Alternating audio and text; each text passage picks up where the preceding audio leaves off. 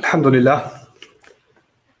لله الذي نحمده ونستعينه ونستغفره ونؤمن به ونتوكل عليه ونعوذ بالله من شرور أنفسنا ومن سيئات أعمالنا من يهده الله فلا مضل له ومن يضلل فلا هادي له ونشهد أن لا إله إلا الله وحده لا شريك له ونشهد أن محمدا عبد الله ورسوله أرسله الله تعالى بالهدى ودين الحق ليظهره على الدين كله وكفى بالله شهيدا فصلى الله عليه وسلم تسليما كثيرا أما بعد فإن أصدق الحديث كتاب الله وخير الهدي هدي محمد صلى الله عليه وسلم وإن شر الأمور محدثاتها وإن كل محدثة بدعة وكل بدعة ضلالة وكل ضلالة في النار.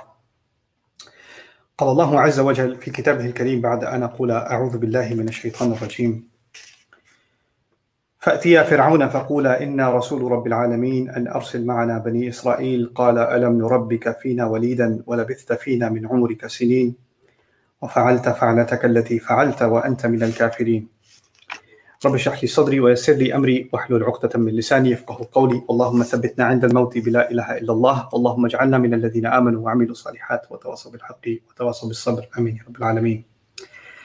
In today's khutbah and probably a few subsequent khutbahs before the start of Ramadan, I am going to try and dedicate them to a subject that is, it's certainly not easy, but my attention came onto this subject matter in the Quran, I would say probably 3 or 4 years ago that I was introduced to this area of inquiry. And it completely took me in. I was absorbed by how oblivious I was to this dimension of the study of the Quran. So what I'm going to do first is take a few minutes to kind of explain where this is coming from. And then I'm going to talk about how hopefully I can address this over the course of the next few khutbahs. So this basically began with my study of and my revisiting of the story of Musa alayhi salam. And those of you that follow my lectures know that I talk quite a bit about Musa alayhi salam.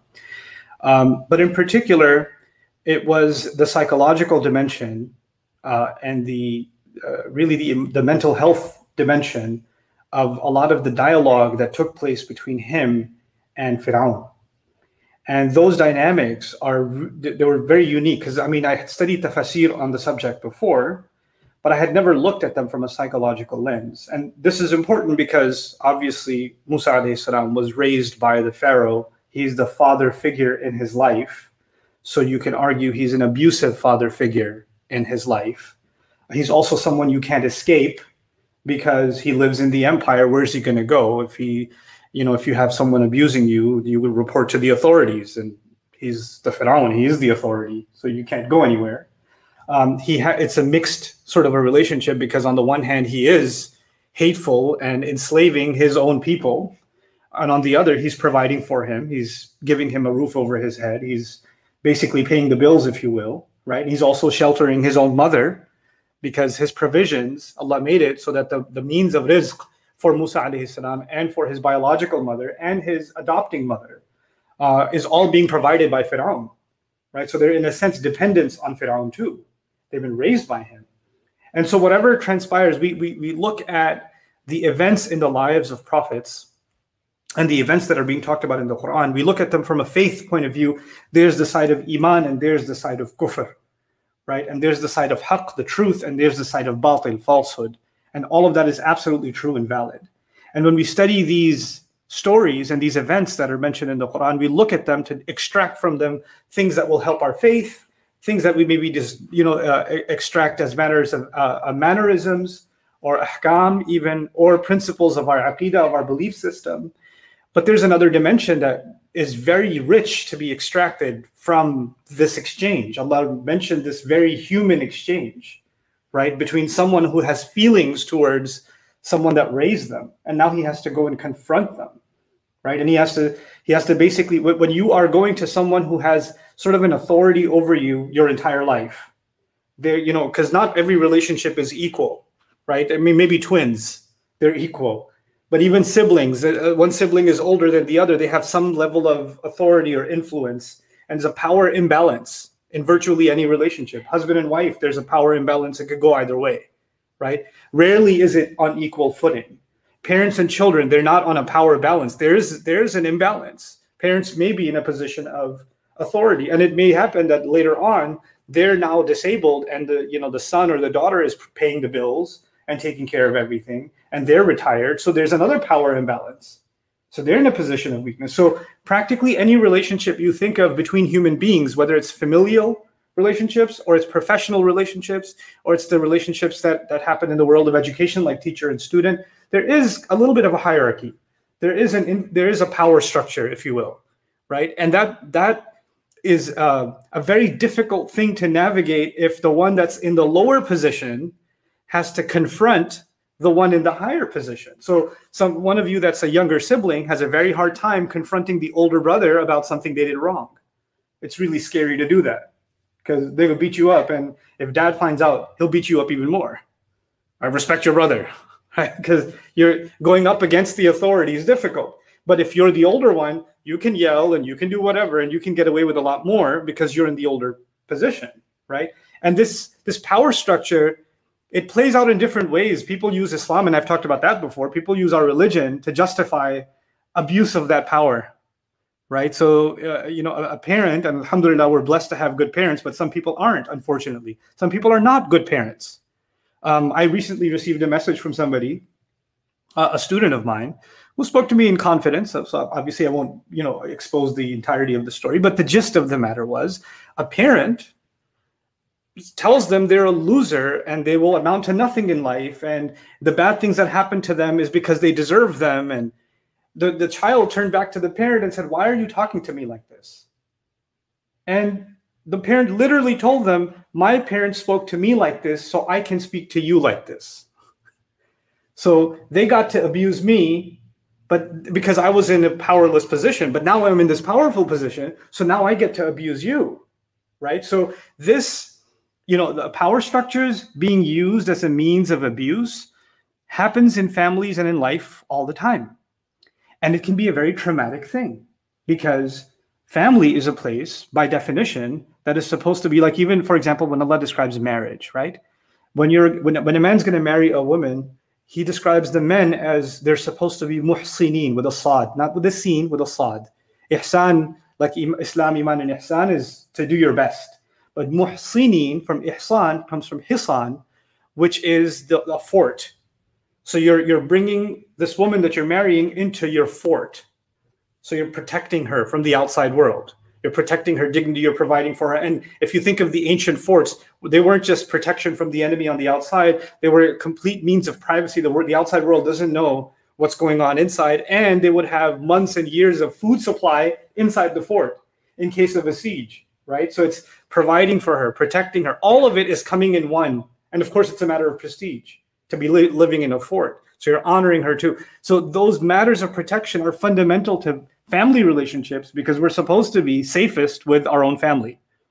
We're supposed to be safest with those that are closest to us. We're supposed to have our guard down. You have your guard up with a stranger. If a stranger says something to you, you could be a little bit guarded. You could take it with a grain of salt. Well, I don't really know their agenda. But your family member, you don't have any assumptions that they mean harm towards me. You have your guard completely down. You're completely vulnerable before them, and they're vulnerable before you. At least that's how things are supposed to be. But too often, they're not like that. And it's not because you're not a good person or they're not a good... And, Allah gave us these remarkable examples to remind us that even the best people had very difficult family situations, right? So Musa alayhi salam, the most mentioned prophet in the Quran, has an abusive father figure. Right? And the actual biological father figure is unnamed, almost absent from his life. And, not having a father figure in your life is also a traumatic experience, right? So there are multiple things from a psychological point of view at play that have to be taken into consideration that open the doors for a lot of guidance. Now, the reason I wanted to kind of enter into this subject a little bit is because often people experience things in life and they get so hurt by them that they start losing, they become depressed, right? They become emotionally numb. They don't feel motivated. They don't feel like eating. They don't feel like going out with their friends. They don't feel like doing anything. They don't feel like taking care of their health. They don't feel like watching TV. They don't feel like and they also don't feel like praying. They also don't feel like reciting Quran. They also don't feel like listening to something about Islam. They feel unmotivated, right? So even if they hear something about the rewards of heaven or the terror of hell, it doesn't do anything to them. And so they start thinking that they're losing their iman, right? Because you're not feeling anything and you're not feeling motivated to pray, so you must be losing your iman. And then when they start feeling that way, then they start blaming themselves. They were already depressed because of whatever bad thing happened, and they were becoming emotionally numb because of that. On top of that, there's a new depression that I'm going to hell also, because I can't feel any iman inside me. You understand? So it spirals into a much worse problem. It started off as an emotional crisis, and it turns into a spiritual crisis. It's a crisis of iman itself, right? The problem is when you have when the root of something, the root problem is emotional. It's psychological. And now you're seeking solutions from the spiritual world. But if the root problem, for example, if the root problem was you have high sugar, right? You're heading towards diabetes, you have high sugar. Then the solution to that problem, in addition to the Quran you're going to recite and the du'as you're going to make, is not going to get solved if you don't stop eating too much sugar. You understand? Like, that biological problem does not only have a spiritual solution. But for some reason, we've decided or we've assumed that when we have an emotional crisis, there has to only be a spiritual solution, right? Which dua can I recite that I'll start feeling better? I keep getting anxiety. I keep feeling hopeless. Give me something I can recite that'll make me feel better. You're looking for a spiritual solution, but if you don't address that spiritual crisis came into existence as a result of an emotional crisis, and you don't address that emotional crisis, then you're not going to be addressing the real problem. And you're putting the remedy on top of a spiritual solution, and it's not working, and you become hopeless even in the spiritual solution, and it becomes a big, giant crisis of faith. You understand? So this is why, when I looked at it from this point of view a couple of years ago, I realized something. Allah it's very limiting to talk about the Quran in a way that we think only offers spiritual solutions. That remembering Allah is all He talks about. Remembering Allah is a very powerful thing, and it's a multidimensional thing. It's a huge thing, but it's not the only thing Allah talks about. Allah actually does talk about emotional trauma and crisis, and He does talk about how to navigate that crisis and how to address it. And then on top of that, He offers, these very sensitive spiritual solutions, not generic solutions to those kinds of crises. So what I'm going to start with is, and in my career in lecturing and giving talks, I have addressed some of this in a limited time window. Like I went on a tour to do story nights, for example. Many of you had attended those, and I talked about some of these things and how they're highlighted in the story of Musa alayhi salam. But of course, that's not an opportunity to dive deep. So what I'm hoping to do in these khutbahs is to kind of take a closer look at some things that are going on in these ayat from this point of view. So today's khutbah is going to be dedicated to one dimension of that. And I've taken quite a bit of time for this introduction, but I thought it was necessary. And we're going to look deeper at the word trauma.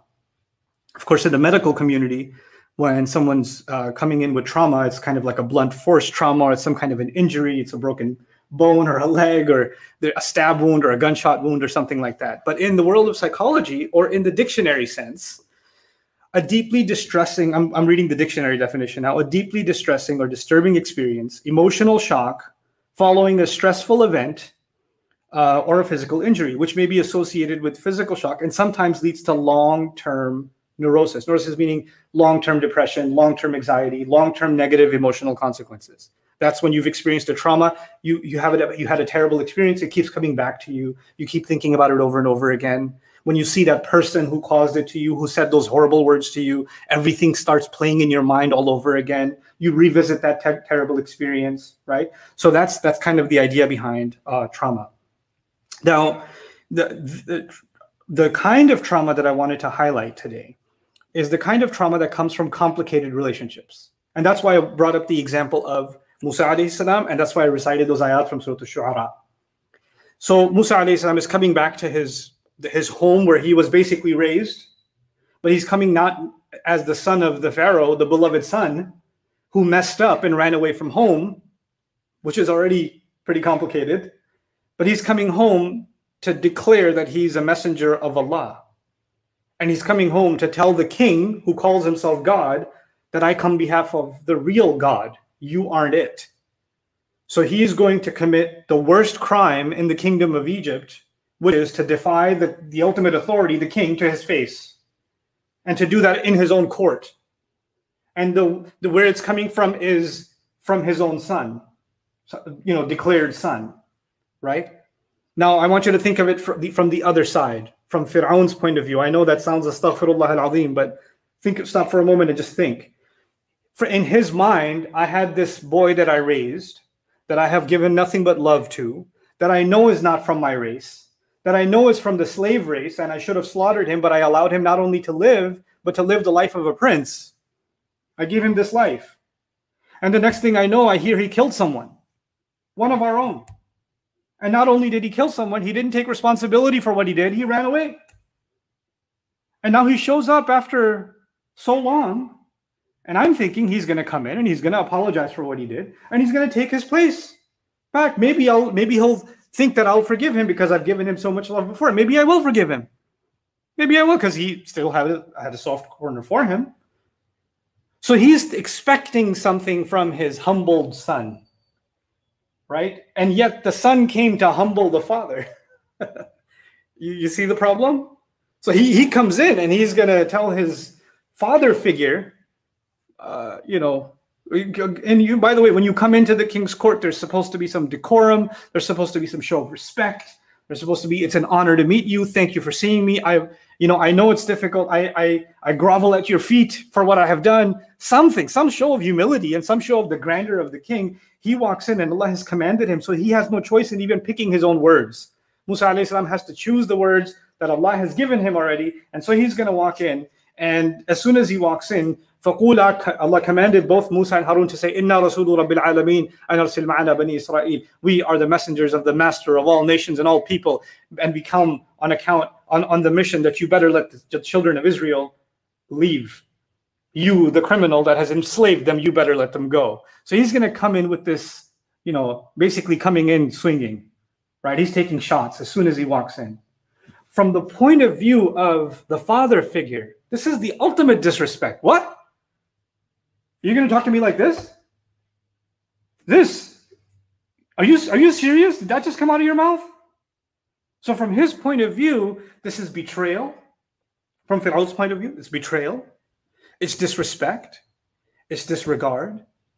And maybe this boy needs to be reminded of all the things I have done for him in his life. Maybe he's having a little bit of amnesia, that he forgot who he's talking to. So Fir'aun turns around and says, Alam nurabbika fina walida. He says to him, Fir'aun's first response, didn't we raise you here since you were a small baby? Did we not raise you here? And when he says that to him, what's he doing?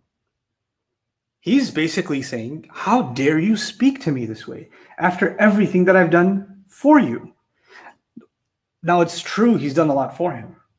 وَلَبِثْتَ فِينَا مِنْ عُمُرِكَ سِنِينَ. And you spent many years of your life living here.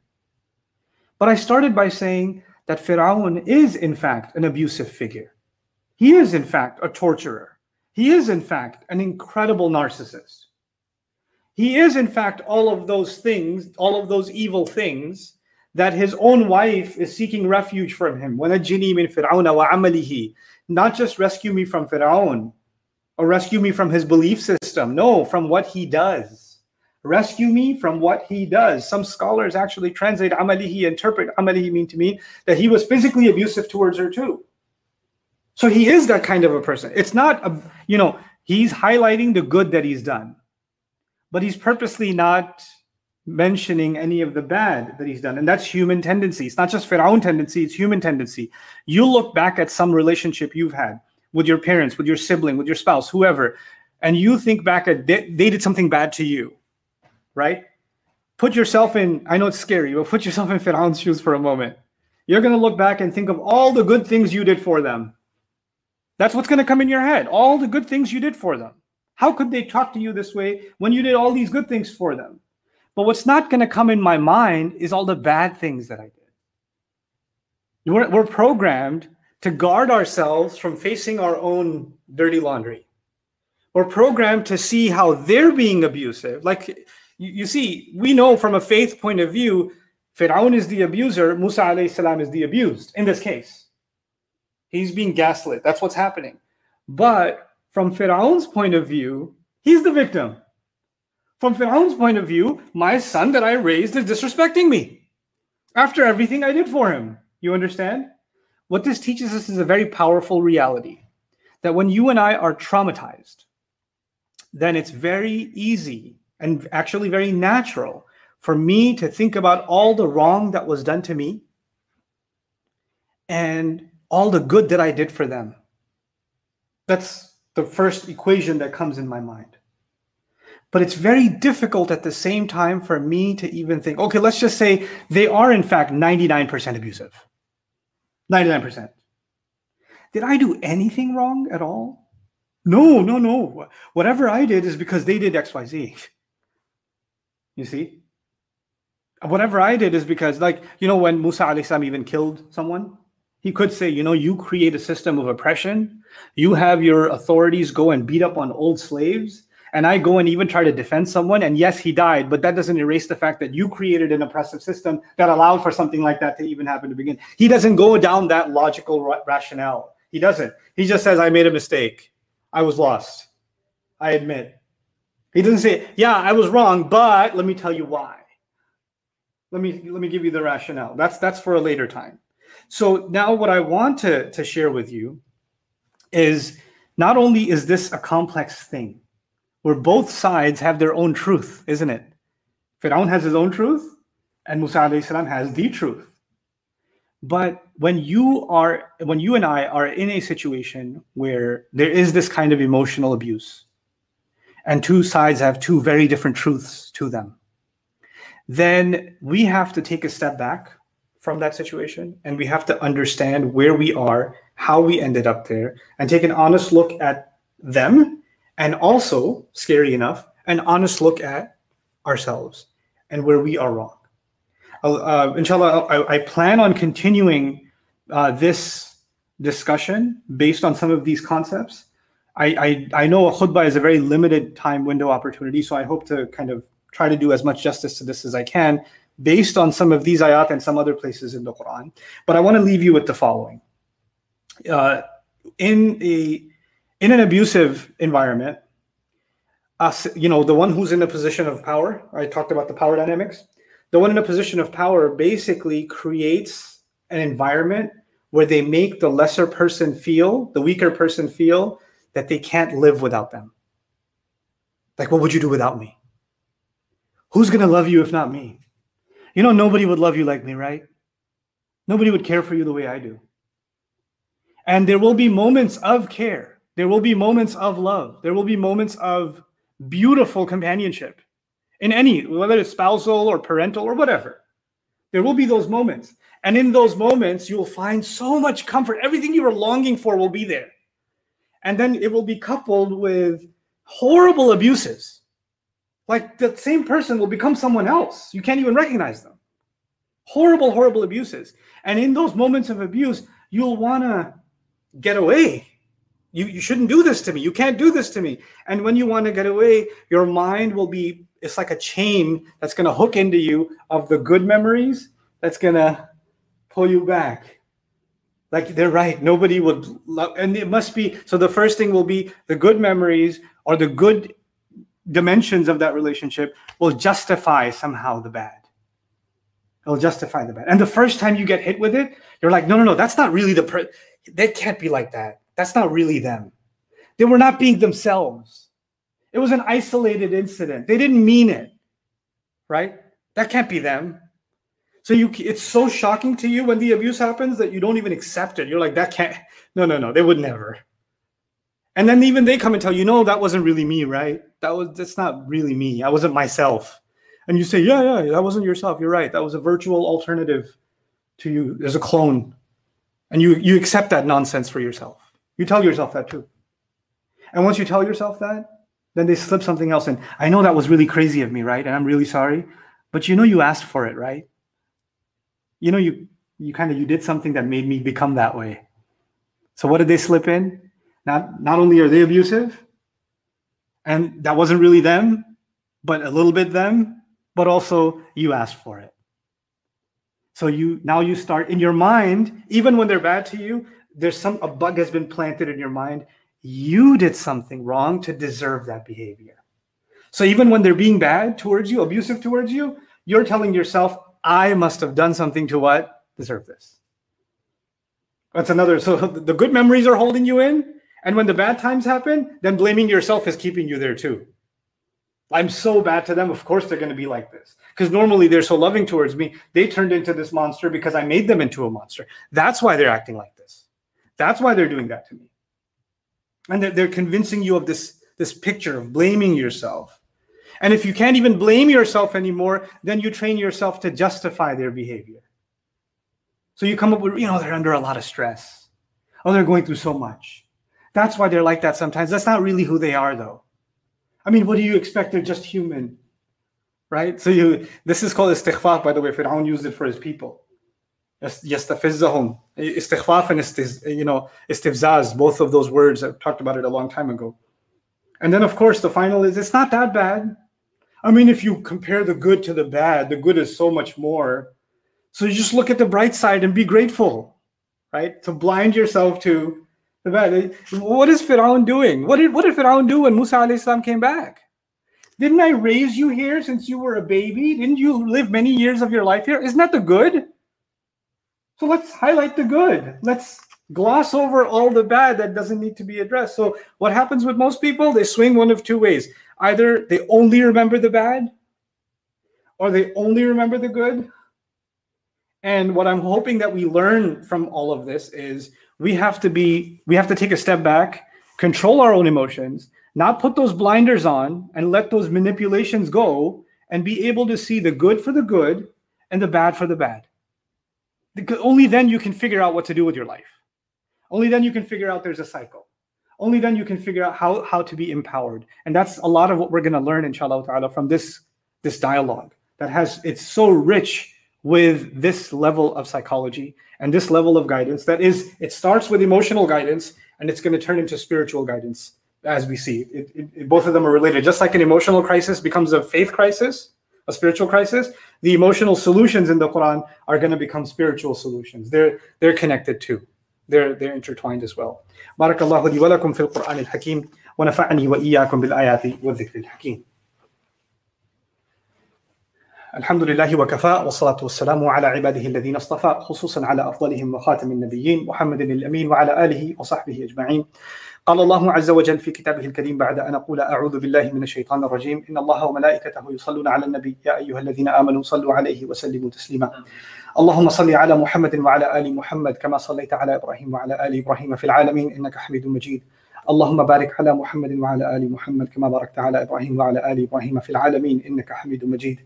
عباد الله رحمكم الله اتقوا الله إن الله يأمر بالعدل والإحسان وإيتاء ذي القربى وينهى عن الفحشاء والمنكر ولذكر الله أكبر والله يعلم ما تصنعون. أقم الصلاة إن الصلاة كانت على المؤمنين كتابا موقوتا.